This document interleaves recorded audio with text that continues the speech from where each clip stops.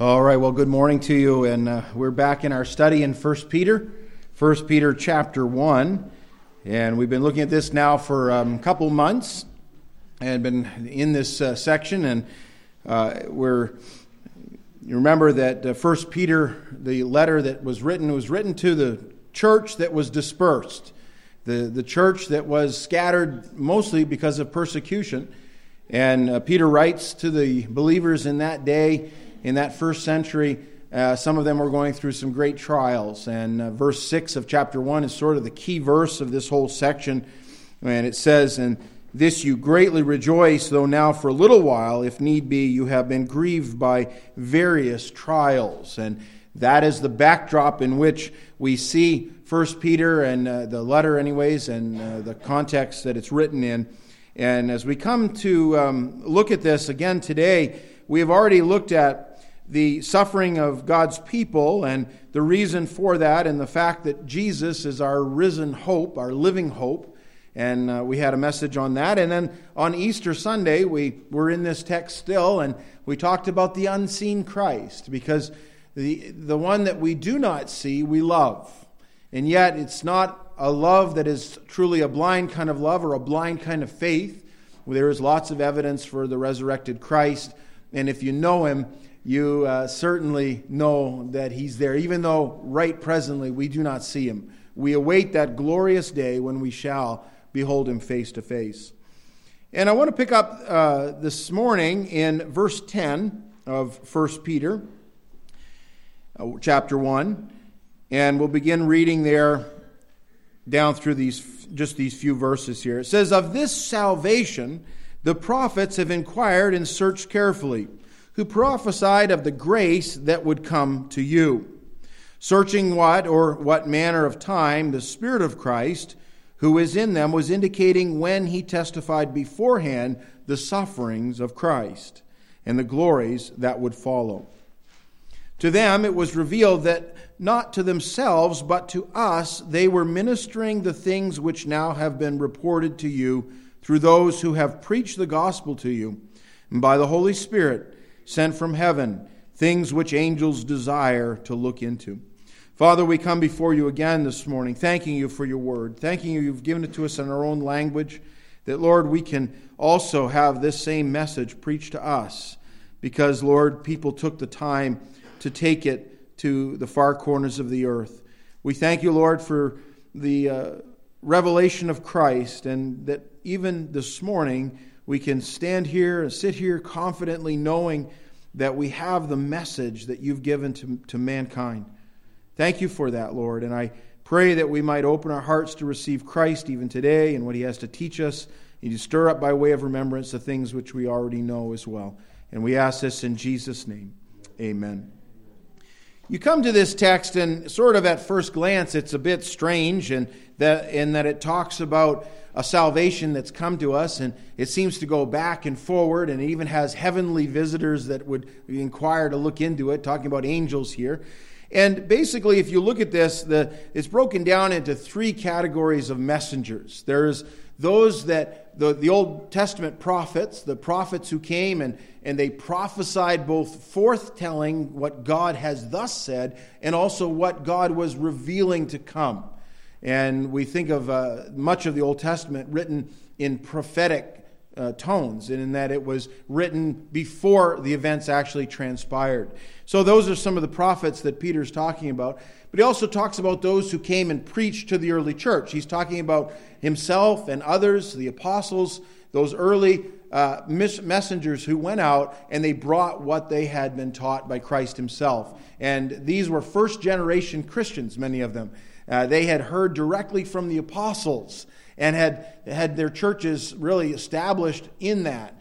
And then shortly thereafter, of course, you have a second and third and fourth generation Christians that come into play, and that goes out to this very day as that message has been handed off and taught to others as well.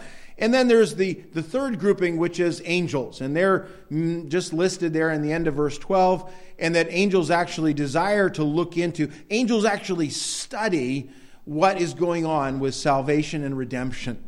And there are lots of places in Scripture where it talks about prophets Lots of places it talks about apostles and messengers. Lots of places it talks about angels.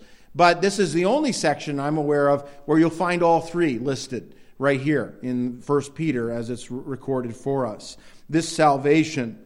Now, I want to look at that because you have here a big section of it reported really, or as Peter lays it out, talking about the message of salvation, the gospel, and we always get to that.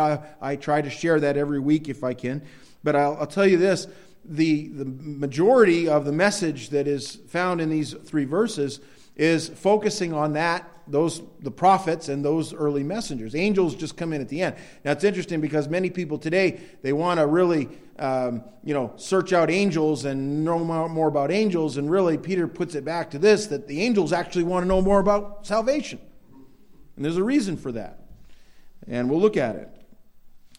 Well, we're going to look at a few things here, and I want you to keep in mind that the prophets, and referring to the prophets here, the Old Testament prophets, those that are written in our Old Testament, that's what primarily Peter would have been operating out of in those early days. And again, the Word of God as far as the New Testament was just being compiled, and it was still being circulated in letter form and those kind of things. And you come to this 1 Peter, the first epistle of Peter, and it will eventually be canonized and recorded and put into Scripture.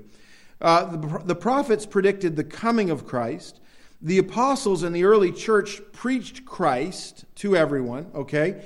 And the angels longed to understand the salvation that Christ brings.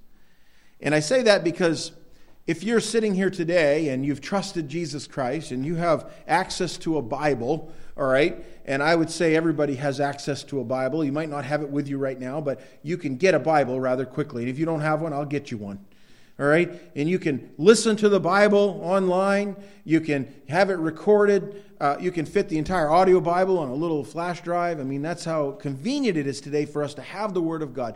But do you realize that in that fact that we have access to the Bible and the message that has been handed down to us, we have more available to us now in this generation than the Old Testament prophets did, and we have more understanding and experience than even angels have.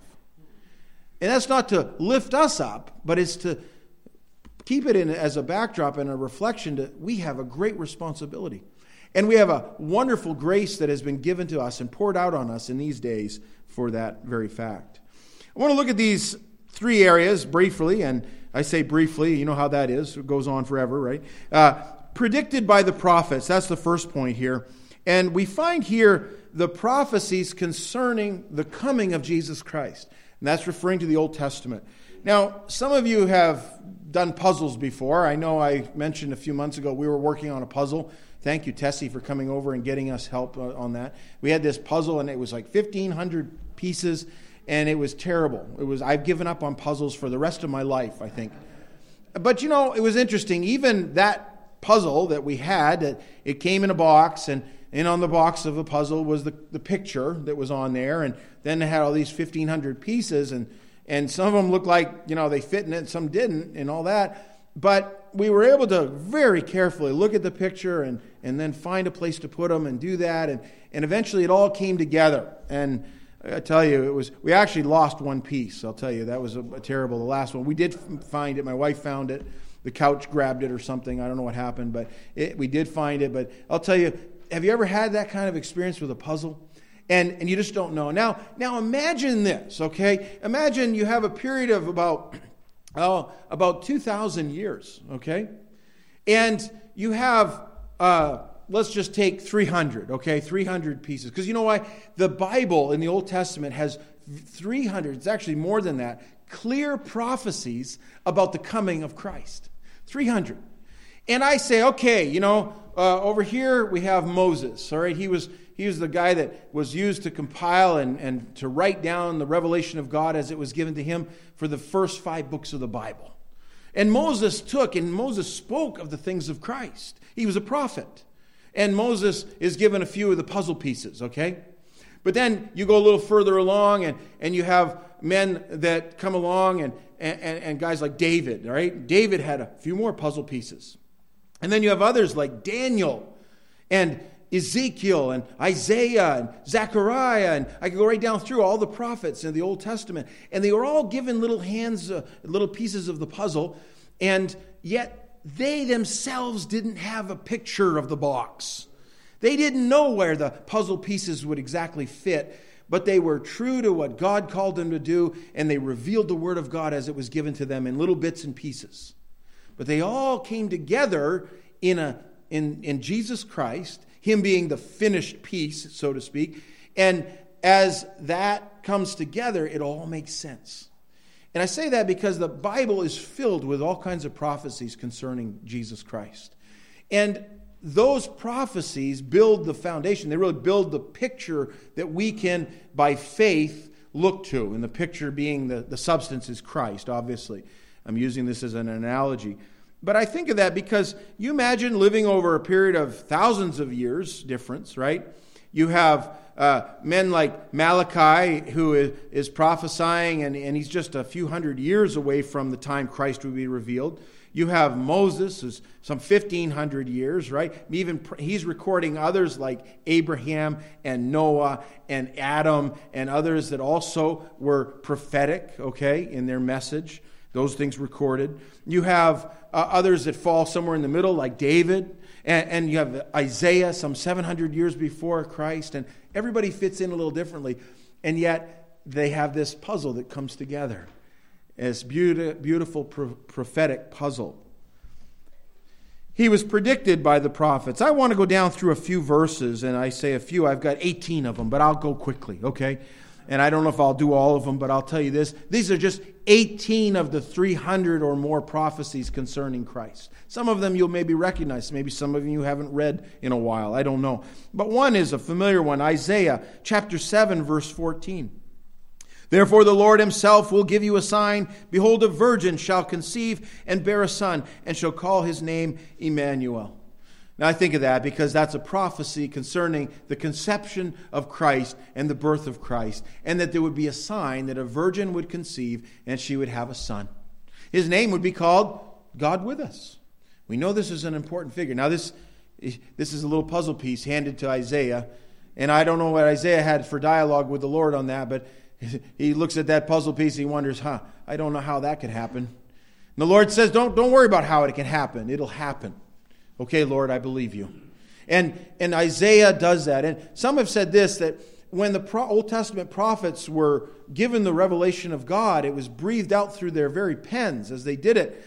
It was similar to an archer who would sit back and he draws the bow, and the arrow that's there is the truth that God's given them, but they can't see the target. It's over the hill.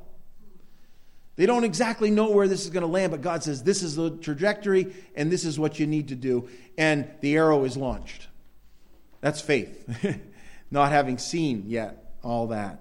You come to another verse. Micah chapter 5, verse 2. But you, Bethlehem Ephrathah, though you be little among the thousands of Judah, yet out of you shall come forth to me the one to be ruler in Israel, whose goings forth are from old, from everlasting. Boy, there's the very place that Messiah would be born. The little town of Bethlehem. Hundreds of years before He would be born there, it was predicted exactly where He would be born. Even the very Bethlehem mentioned. There were 2 Bethlehems in that day. One in Judah, in that area, in Ephrathah. And that's named very specifically in that. Genesis chapter 49, verse 10. The scepter shall not depart from Judah, nor a lawgiver from between his feet, until Shiloh comes, and to him shall be the obedience of the people. There's a prophecy concerned at the end of the book of Genesis, talking about the Messiah, whose name is Shiloh here, but the Jews in their own writings clearly have said that this is messianic, and it is messianic. And it is this, that the Christ or Messiah would come out of the tribe of Judah. Out of Judah.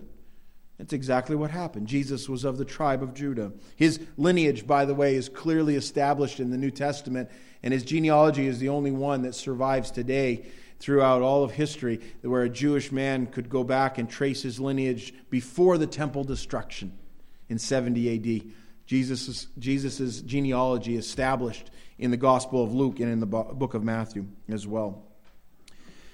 Isaiah chapter 9, verse 1. Now listen to this. Nevertheless, the gloom will not be upon her who is distressed, as when at first he lightly esteemed the land of Zebulun and the land of Naphtali, and afterward more heavily oppressed her, and by the way of the sea, beyond the Jordan, in Galilee of the Gentiles. This is in a prophetic section as well, dealing with where Messiah will rule. He comes out of Galilee. That's exactly what Jesus, where he started his ministry, didn't he? He grew up in Galilee, in that northern part of the land of Israel. Isaiah 35, verses 5 to 6 says, the eyes of the blind shall be opened, and the ears of the deaf shall be unstopped.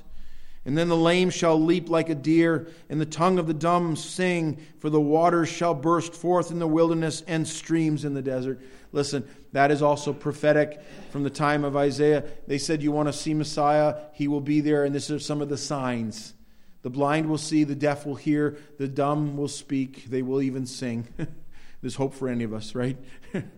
I'll tell you. And someday, the desert will bring forth streams in the wilderness. That's yet future from now. Again, the prophets, as they received this message, they saw the trajectory that the prophecy was on, that Messiah is yet future, but they did not see the full plan. Today we have the completed Word of God, and we know there's yet still more prophecy to be fulfilled when Jesus returns at his second coming, and he will establish a kingdom that is like no other kingdom has ever been. Psalm verse 78, or chapter 78, verses 1 and 2. Give ear, O my people, to my law. This is the Lord speaking, right? Incline your ears to the words of my mouth. I will open my mouth in a parable, and I will utter dark sayings of old. When Jesus came, he spoke in parables. Have you ever wondered why did he do that? Why didn't he just make it so clearly evident that he wouldn't use just stories that were analogous to the gospel, but that he would just explain it clearly? Well, he did later explain the parables, but he explained them to those that were ready to listen. But he spoke in parables because the scripture said the Messiah would speak in parables. When this man came and he was a storyteller and he would speak the word of God through story form, people said, wow, that's what the Bible says Messiah would have to do. It's a prophecy. Zechariah chapter 9, verse 9, rejoice greatly, O daughter of Zion. Shout, O daughter of Jerusalem. Behold, your king is coming to you. He is just and having salvation. By the way, the name salvation there is Yeshua. His name is Jesus. Yeshua is the Hebrew version of Jesus, which is our English version. Lowly and riding on a donkey, a colt, the foal of a donkey. That was fulfilled when Christ rode into Jerusalem on a donkey. Psalm 41, verse 9. Even my own familiar friend in whom I have trusted, who ate my bread, has lifted up his heel against me. Who was that speaking of? Judas, yeah.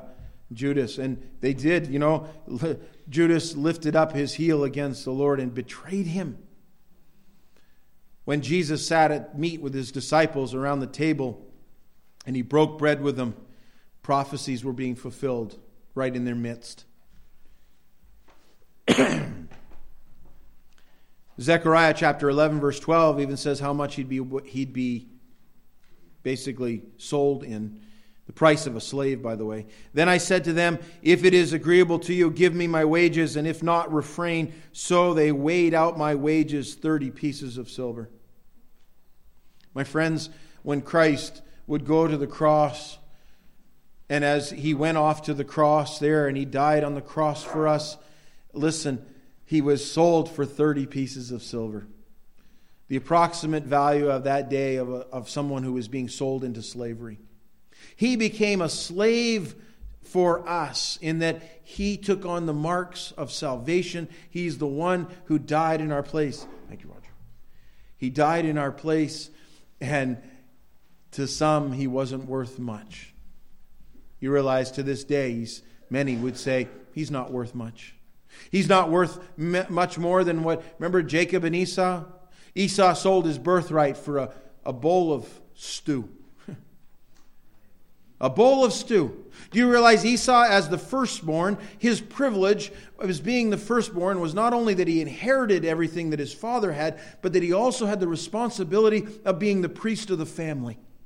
He had to be the one who would be the spiritual leader of the family. He didn't want that responsibility. He didn't care that he had that great birthright. Instead, he sold it for a bowl of stew. When Jesus was betrayed, he was a few pieces of silver. My friends, we need to take it more seriously, what we have. We have the Lord Jesus, this vessel, as he says, these treasures in earthen vessels. That's us, okay? And we have the excellency of the power of God upon us because of Christ. And sometimes we trod under it, or we put it under our feet, don't we? We just walk right over it. We don't care. And I'll tell you, we need to have that sense of responsibility with it. All right, I'm off track. Let's get back on here. False witnesses did rise up. They laid to my charge things that I knew not. That is referring to the false witnesses that were brought against Christ. Again, written 1,000 years before he would come to earth. Isaiah 53:5, but he was wounded for our transgressions. He was bruised for our iniquities. The chastisement of our peace was upon him, and by his stripes we are healed. Again, a picture of exactly what took place at the cross. And there would be people that would say today, and sadly many Jews that still cling to Judaism, that would say, oh, that's not referring to Messiah. And I was told, I remember years ago witnessing to a Jewish man, and I said, let's look in the book of Isaiah. And I went to turn to Isaiah 53, and he said, no. He says, I can't read that. I said, what do you mean you can't read that? He says, our rabbis always said you can't understand that section. I said, that's not... I said, let me read it for you. And I did, and I read it for him. I said, is that too hard to understand? I said, somebody has come and he's borne our punishment. The Bible, your Bible declares it. By his stripes we're healed. Not by ours, but by his. You see, today many want to go out and they want to pay for their own salvation. They want to punish themselves for sins they've committed, or they want to do some good work to hopefully offset sin and all that. Nowhere in the Bible do you find that kind of salvation. Instead, you find a salvation that is only accomplished by a perfect, righteous, holy God who provided himself for redemption. He took our place. By his stripes we're healed, not by ours. Psalm 22, verse 16. Listen to this. For dogs have surrounded me. The congregation of the wicked has enclosed me. They pierced my hands and my feet. What are they talking about? 1,000 years again before Christ would come and be executed on a cross. And the psalmist, he didn't know exactly how that was going to play out. When David writes this psalm, he's not referring to himself. David never had, he had people surround him. You could argue that, but he didn't have his hands and his feet pierced. That's referring to Messiah. It's a prophecy. Isaiah 53:12. Therefore I will divide him a portion with the great, and he shall divide the spoil with the strong, because he poured out his soul unto death. And he was numbered with the transgressors. When Jesus hung on a cross, there were two thieves put on either side of him on their own crosses. He was numbered with transgressors. He bore the sin of many and made intercession for the transgressors. And didn't he do that? When that man looked to Jesus, both having been condemned to death, both dying as they bled out on the cross, and he said, remember me, Lord, when you come into your kingdom. And Jesus said, today you will be with me in paradise. He was interceding for transgressors. You know what? He still intercedes for transgressors. The Bible says of Jesus, because he's raised up, he ever lives to make intercession for us. I'm glad he's interceding today for this transgressor. Psalm 22, verse 18. They divide my garments among them, and for my clothing they cast lots. I wonder how many of the dear Jewish people who were there that day around the cross witnessing that event, how many of them would have been pricked in their hearts when they saw the Lord's garments being stripped off him. And as they were casting lots, they were just throwing some dice and saying, whoever gets that, here it is, rolling for his garments. They would have been reminded back to Psalm 22. And you say, well, would they have made that connection? When Jesus hung on the cross, he said this, just before he died, he said, Eli, Eli, lama sabachthani, which is, my God, why hast thou forsaken me? That is the opening of Psalm 22, by the way. Jesus said from the cross, you'll find the answers in the Psalms. You'll find it in your prophets. You will see that they testify of me. That's what he was saying. I'm thankful that people have heard that and read that and have gone back and searched the Scriptures to see whether these things are so. Psalm 34:20, he guards all his bones, not one of them is broken. You know, when they came to Jesus as he hung on the cross and the soldier came there to kill him by crushing his bones, they would break your lower leg bones, and they would do so that those legs would no longer be able to function by lifting you up, and you have to lift yourself on a cross to breathe every time. You can imagine lifting against a nail that had been pierced through your feet, and you have to rise up and do that. And in sort of a merciful way, if there's ever such a thing with the Roman crucifixion, they would often go after so many hours of struggle, and they would break the legs of people so that they would die quickly, because you would suffocate rather quickly. When they came to Jesus, the gospel says this, they broke not his legs, because he was already dead. Instead, they pierced his side, and water and blood flowed out, verifying he was indeed dead. And I'll tell you this, my friends, Jesus fulfilled the prophecies exactly as they were laid out. Zechariah chapter 12, verse 10, and I will pour in the house of David on the inhabitants of Jerusalem the spirit of grace and supplication. Then they will look on me whom they pierced. That's yet future. Do you realize that the Lord is not done with Israel? And today, much of Israel, people there don't believe in Christ, in Jesus Christ as Messiah. They're still looking for a Messiah. And they look ahead and they say, someday Messiah will come, but he hasn't come yet. And my friends, when he comes again, Zechariah says they will look on him whom they pierced. They're going to know then it was Jesus. Jesus is the only one of all the messianic figures that have been out there, and I say that because people like to worship funny things, but Jesus is the only one who meets the criteria of the prophecies. Isaiah 53:9, and they made his grave with the wicked, but with the rich at his death, because he had done no violence, nor was any deceit in his mouth. You know what? He was going to be buried in a rich man's grave. And we read that in the gospel accounts, and Joseph of Arimathea came, and Nicodemus, remember, and they took the body of Christ, they put it in a grave.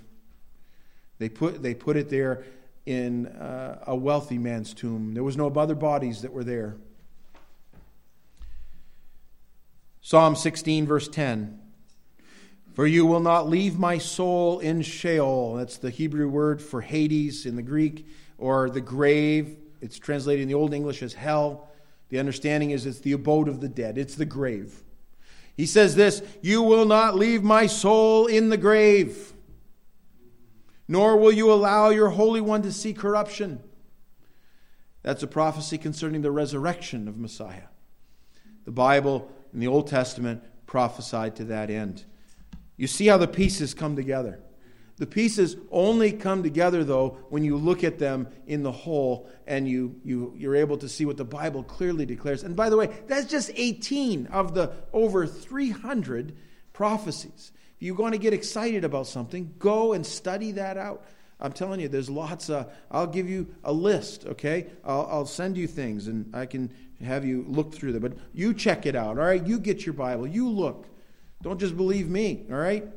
That's why we go verse upon verse, precept upon precept. And I take the time to put these things in to make sure you see it. Because it's not my message, it's his, all right? It's exciting that way. It was predicted by the prophets. And I think of that because you take that jigsaw puzzle and you imagine just even a few, let's say 18 different people with all these different prophecies, and they are in different times, and they all have to fit. And only God can bring them together. Only God. He's the only one that can do that. Oh, I'm thankful for that.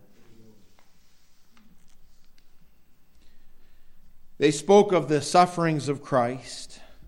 They spoke of the position of Christ. And by the way, Jesus uses the Scriptures to declare himself after the resurrection. And I won't turn there, but you know Luke 24, when he's on the road to Emmaus and he's just a stranger to these other two they were followers of Christ. They calls them disciples, but they were confused and they were saddened. This was the resurrection Sunday that morning, and they did not, now Christ's body is missing, and all this stuff that had gone on was just a mystery to them. And Christ comes alongside them, and he tells them this after they tell him, about their situation. He says, "Oh, fools and slow of heart to believe all that the prophets have spoken." And he takes the Scriptures, beginning with Moses and the prophets, the Moses being the first 5 books of the Bible, and the prophets, that prophetic section, the historical section as well. And he goes and he expounds onto them all the Scriptures concerning himself. Jesus didn't perform some miracle, on the road. He could have done that, turning stones to bread. He could have made water flow in the desert. He could have done any of that. Instead, he takes the Bible. And you know why I love that? It's because I have the Bible too. I can't turn stones into bread, and I can't make water flow in a desert without, irrigation canals, things like that. But I'll tell you, I can take the Bible and I can show people from the Scriptures why Christ is who he said he was. He is found here. Lo, I come in all the volume of the book. It is spoken of me to do thy will, the Bible says. We have a prophet that's greater than Moses. We have a priest that's greater than Aaron. We have a king that's greater than David. All those were just images or types, a shadow of a greater to come. I want the substance. And then you have those that were preached by the apostles, okay? He goes on and he says, of this salvation the prophets have inquired and searched carefully, who prophesied of the grace that was to come to you. And they did. They prophesied grace. Often we think of the Old Testament as, it shows us an angry God who's out there to get people, right? I don't know. Don't read the Old Testament. They say, what?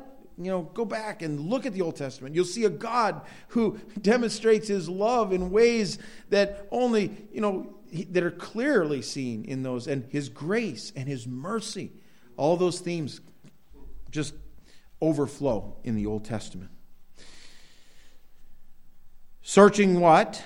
Or what manner of time the Spirit of Christ who was in them was indicating when he testified beforehand the sufferings of Christ and the glories that would follow. Now, what this is saying also of those Old Testament prophets is this, that they even searched out the time. Do you know that the very time of Christ was predicted? We looked at a few of those already. We didn't look at like Daniel chapter 7 and chapter 11, also talking about certain times. We didn't look at different passages where I think the timing of things was very clear. But both through the book of Genesis, Shiloh, talking about the scepter of Judah departing. By the way, the scepter of Judah, the control over capital punishment, the Jews believed that when that departed them, and it occurred just a year before Christ was crucified, that they believed that prophecy had not come true. Because they saw the scepter of Judah depart from them. The power and authority over civil matters was given to the Romans, and the Jews lost it. And they said this in their own commentaries of the day. The scepter of Judah has departed, and Shiloh has not come. Shiloh was there. He was soon to be crucified. That's historic. That's factual. You can look that up. You can look at the timing when it said that in Bethlehem he would be born. Listen, my friends, there should have been a whole line of people waiting at the inn, waiting for him to show up. But they weren't. There should have been more people than just Simeon and Anna who were there at the temple waiting for the Messiah to come, because they knew someday, as an obedient Jewish man, as a boy, an infant, he would have to be brought and dedicated to the Lord. He would have to be under the law because his law would not depart him. All that was there. It's all part of the prophecies. Anyways, they didn't. But there was glories to follow. Well, he was preached by the apostles. Preached. He says, to them it was revealed that not to themselves, but to us, They were ministering the things which now have been reported to you through those who have preached the gospel to you. Okay? Now, here, Peter is in a wordy way there, but he's lumping this message has been handed on from the prophets now to those that you've heard from. He's referring to the people that he's writing to, and they had heard it from the apostles. They were given that.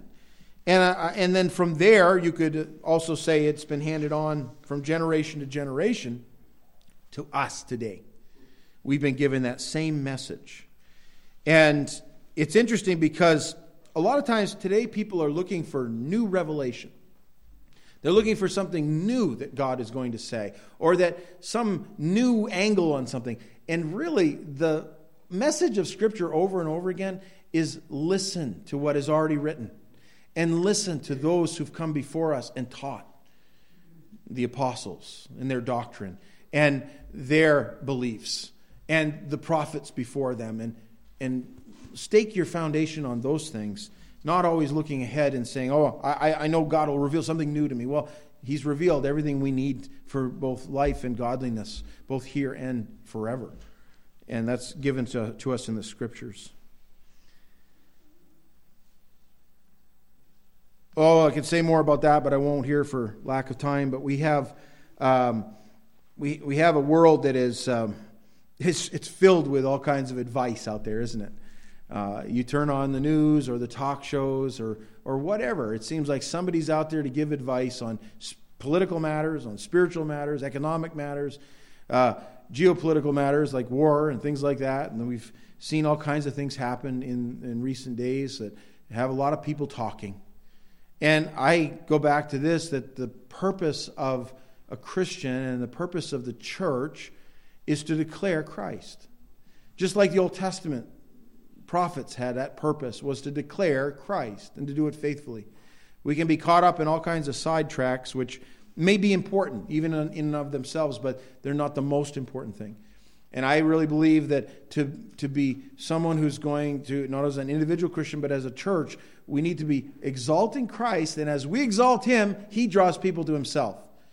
He does it apart from our political views. He does it apart from our opinions and matters and all of that. And our primary message should be Christ. It's hard to stick to that, though, sometimes, isn't it? But that should be our primary message. It's the only message, by the way, that carries any eternal hope, all right, in that. And then the last part of this verse in this section, it says this. It says, by the Holy Spirit sent from heaven. That was the same Spirit of God that breathed out. He's called the Spirit of Christ. Breathed out His word through the prophets. Gave it also to the apostles, the same message. But it says, things which angels desire to look into. And that's an interesting verse right there, or that end of that verse 12. Do you realize that angels desire to look into this message of salvation? You say, well, how do I know that? I know it because the Bible tells me it. And there are several times that angels interact with redeemed people. And by the way, the two are not the same. If you looked in Scripture, man was created distinctly different than angels. Angels are of their own selves, okay? They were created. We don't know exactly when they were created, but they were created sometime after God began creating, all right, in that first week. But we do know this, that man was created unique and different, and he's not an angel, all right? We do know a little bit about angels from Scripture, that about a third of the angels of heaven fell with an angel named Lucifer. And Lucifer, the anointed cherub, as he's called in Scripture, was cast away from God's presence because he chose to be like God, or try to be like God. That's what he wanted to do. And in pride, he was lifted up, and he was cast down because of his pride. And he has brought to this world sin, the same sin angels committed with him, which was a sin of rebellion against God. And man, who is also deceived into following Lucifer, Satan is his name. In the garden, you read of that in the account of Genesis chapter 3. Did the same thing angels did when Satan promised Adam and Eve that the day you eat thereof, you'll be as gods, knowing good and evil. In other words, you'll be like God. And they partook of a fruit that God said don't, okay? and they partook of that fruit, and because of that, sin entered into the world. That's why we live in such a messed up world today. You wonder why there's such evil things that are perpetrated, why there's such disorder among things, why there's so much bloodshed and violence and all those different things. It's because we live in a fallen world, and it's because really it originates with angels that fell.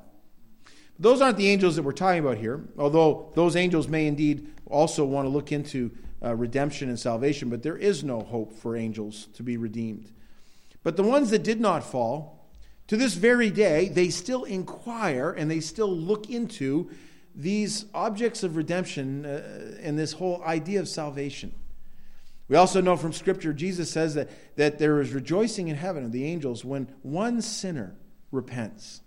Even when one sinner repents from their sin, there's a great rejoicing in heaven. And yet, though they rejoice, the angels can rejoice, they don't fully understand it. And you'd say, well, why don't they understand it? Are they intelligent beings? Yes, they are. Probably far more intelligent than any of us. But I'll say it this way, because they have not experienced the lostness of man, they cannot experience the redemption of man. So it's a mystery to them. In the imagery that Peter uses, the things which angels desire to look into, the word desire carries the idea of a jubilant expectation, but it's like an idea of, in the Greek, of standing on your tiptoes. You've ever been in a crowd when something is happening and you can't quite see it because someone's in your way, and you stand on your tiptoes? That's what the angels do. They stand on their tiptoes, wondering what's going on. But then it says to look into. The word used to look into means to bow down. Well, I guess suppose from a heavenly perspective, you'd have to bow down to look to man. But they do that, and you kind of have that imagery in your head of these angelic beings who are watching. Paul declares that also in Ephesians chapter 3, verse 10, that these things about Christ are given to us that we might declare them to principalities and powers. I think he's referring to angelic realm. That as we proclaim the gospel message, we don't do it only for mankind, but for all. Yet we don't see angels, okay? They don't manifest themselves anyways regularly, although in the book of Hebrews it says some may have entertained angels unawares. It's very possible. But I would just leave it at that. They desire to look into salvation. And the word desired means a strong desire, and kind of the idea of standing on your tiptoes in doing that. And I wonder, why would they? You know, why, of all the things that man has done and that the great creation that we have around us that God did and how we've interacted with that and all the technology we have, surely angels would be far more interested in that kind of stuff. Because that's what a lot of times we are more interested in, that kind of stuff. But no, they're interested in salvation. Maybe that they wonder why. Why would God, the Lord Jesus, God the Son, leave the realms of glory and come to this earth and die for sinful man? Die for sinful man. It means he had to become a man to die. Angels don't have that experience. They don't know what death is like. They don't know what it's like to live in a fallen world. A world that is tossed to and fro by sin and all of that. They inquire, though. They desire to look into it. I wonder sometimes, if they wonder about the changes that go on in someone's life. How you can have someone who was a drug dealer and was involved in all kinds of crime and all kinds of thievery and all kinds of stuff, and all of a sudden they're on the right track and they've repented from that and they're preaching the gospel on some street corner in Philadelphia. I know a guy who's done that. Think of that. I think, how in the world, how'd that change take place? It's called salvation. And the angels desire to look into that. Listen, my friends, I won't belabor that, but I will just say this. If the angels think it's important to look into salvation, I think you should also. It's the most important thing you could ever study. You see, everything in our world centers on the Lord Jesus Christ. Everything. Our entire history, from however far back you want to go, right to creation on, you will find that history, it shows us the story of redemption, the story of Christ. And it gives meaning and purpose to our history. Otherwise, we look at it and we think, why did that happen? Why do I exist? Why do I get up and toil every day and go through this, some people think, just a miserable existence? Because apart from Jesus Christ, there is no meaning to it except for the loss at the end, which is great. I really believe part of the curse of sin in Genesis 3, where God said that you'll toil. You'll have to toil in the land. The land will no longer give its fruit like it used to. And you'll toil and do that. And you have to go out and work by the sweat of your brow. You know why God allowed that to come in and He put that curse on man? So that man would hope for something better. Because if you went out and everything you touched turned to gold and everything was comfortable and there was no pain, there were no aches, there were no heartaches, there were nothing like that, we would never look ahead and we'd never know we need salvation. But because of all that, it kind of prods us along and says, you need something greater, someone greater. And his name is Christ. The Bible declares Him, and we know Him. Salvation is the purpose of His history. And we are therefore, I believe, the most blessed of all people in history, the Church of God, because we know things the prophets never knew. And we can experience something that the angels cannot. And you have that privilege. Let's pray. Father, I thank You for the Word of God. And Lord, I pray if there's anybody here today that doesn't know You, that they're a stranger to You, and they have not experienced this idea of redemption and the act of salvation that is granted to us freely in Christ. I pray they would today. And by faith, just trust You. And Lord, I thank You that You have promised that there is rejoicing in heaven by the angels, even over one sinner that repents. They must see what the end product's going to be like. And Lord, I look forward to that day when we see Christ face to face. And I pray, O Lord, that we might be faithful at passing on Your message to others also. And we ask this in Jesus' name. Amen.